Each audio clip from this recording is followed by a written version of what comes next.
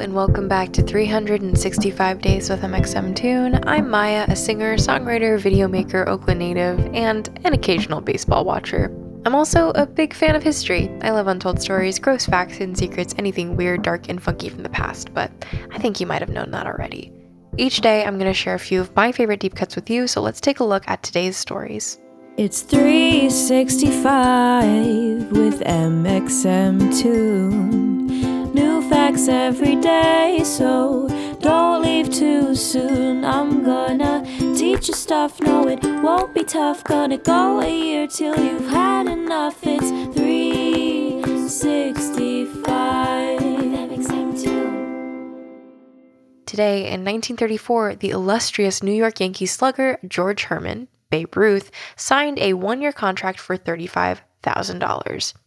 This was a pay cut of $17,000. He'd been playing for the Yankees for 15 years and brought them to 4 World Series championships, so a pay cut was not exactly warranted. He was an important jewel in the Yankees' crown. The pay cut was in part due to an ongoing feud between Ruth and Yankees manager Jacob Ruppert. Ruth's performance had declined as he got older, but Ruppert was also reportedly annoyed with Ruth stealing the spotlight for so many years. The fight over the 1934 salary went back and forth between as contrasting numbers as $65,000, Ruth's suggestion, and $25,000, Ruppert's counter. At the $25,000 suggestion, Ruth said, "I expected a cut, but that's an amputation."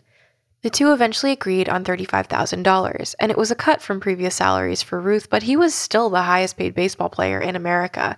Plus, Ruth negotiated an earn-as-you-go clause that got him 25% of the net receipts from exhibition games played during the championship season, and, in the end, that gave him more money at the end of the season than he would have had with the higher proposed salary. One might say the move was ruthless. You can't talk about Babe Ruth without talking about the curse of the Bambino. The Bambino is Ruth himself and refers to the year 1919, the year that Ruth was sold from the Boston Red Sox to the New York Yankees for $125,000, cursing the Sox to an 86-year shutout from the World Series. Before the sale, the Sox were one of the most successful teams. They'd won the first World Series and then gotten 5 of the first 15 titles. That all ended when they got rid of the old Bambino. In turn, the Yankees did a glow-up and became one of the leading sport franchises in America. The curse is an important centerpiece of the classic Yankees-Red Sox rivalry. The Red Sox owner, Harry Frazee, was also a theater producer, and he used the proceeds of the sale to finance a number of productions, most famously No No Nanette. The productions never went that well, and Frazee was ridiculed for selling Babe Ruth to finance some not very good plays. The Yankees weren't done taking Red Sox valor, though. In 1921, the Red Sox manager became the manager of the Yankees. Other Red Sox players were also drafted and switched to the Yankees, fueling the rivalry. Yankees fans would taunt Red Sox fans by screaming 1918 at games. Fans attributed tons of Red Sox losses to the supposed curse. In 1946, the Sox were at their first World Series since they'd lost Babe Ruth. They were favored to beat the St. Louis Cardinals, but the curse certainly couldn't let that happen. After a tie, the Cardinals pulled ahead and kept the Sox cursed. 2 years later, the Red Sox finished the regular season tied for first place, but then lost during the first ever tiebreaker 1-game playoff. The next year, they would have won the pennant if they'd won either of the last 2 games, but instead, they didn't. To add insult to injury, they lost both games to the Yankees. The Yankees would then win 5 World Series in a row. In 1986, during Game 6 of the World Series, the Sox were leading the series 3-2. They had a 5-3 lead at the top of the 10th inning. Sox reliever Calvin Schiraldi took out the first 2 batters, so they were only within 1 out of winning the series. Instead, in short order, the Mets scored 3 runs and tied the game on a pitch from Bob Stanley. The Mets then won the game when the Sox first baseman, Bill Buckner, allowed a ground ball to roll through his legs. The Red Sox lost 8-5, and the curse lived on. Poor Red Sox and poor Bill Buckner. This incident caused New York Times columnist George Vexey to bring the rumors of the curse to the sports pages of the New York Times, expanding its prominence. For the Red Sox, the losses and embarrassments would go on and on and on and on. The Sox would be ahead, but then lose in spectacular and unexpected fashions. Fans tried over and over to use counter curses to break the curse of the Bambino. They even placed a Boston Red Sox cap on top of Mount Everest while burning a Yankees cap at base camp. In the Ken Burns documentary, Baseball, former Red Sox pitcher Bill Lee made a similarly outlandish suggestion. He said that the Red Sox should exhume Babe Ruth's body, bring it to Fenway Park, and apologize for trading him to the Yankees. The Bambino lore was intensified when Dave Shaughnessy published the book The Curse of the Bambino in 1990. Shaughnessy book even became required reading in some schools in New England.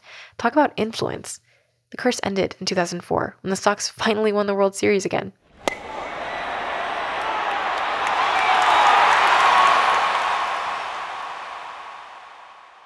Phew, that was a long curse.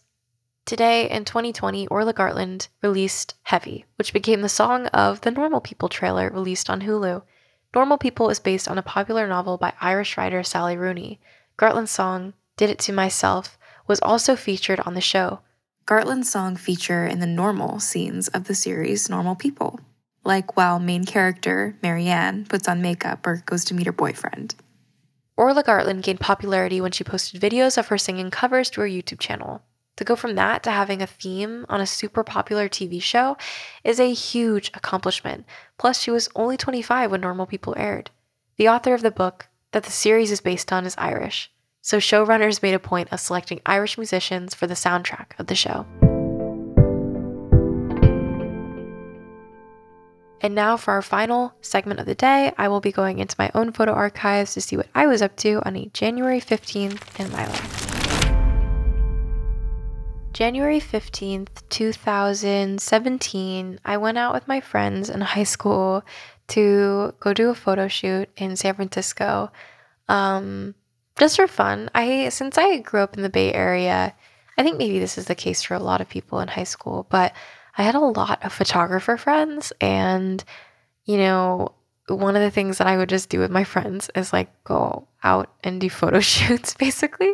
So I went with my friend Allie and Liam, and we just kind of drove around, got food, took photos.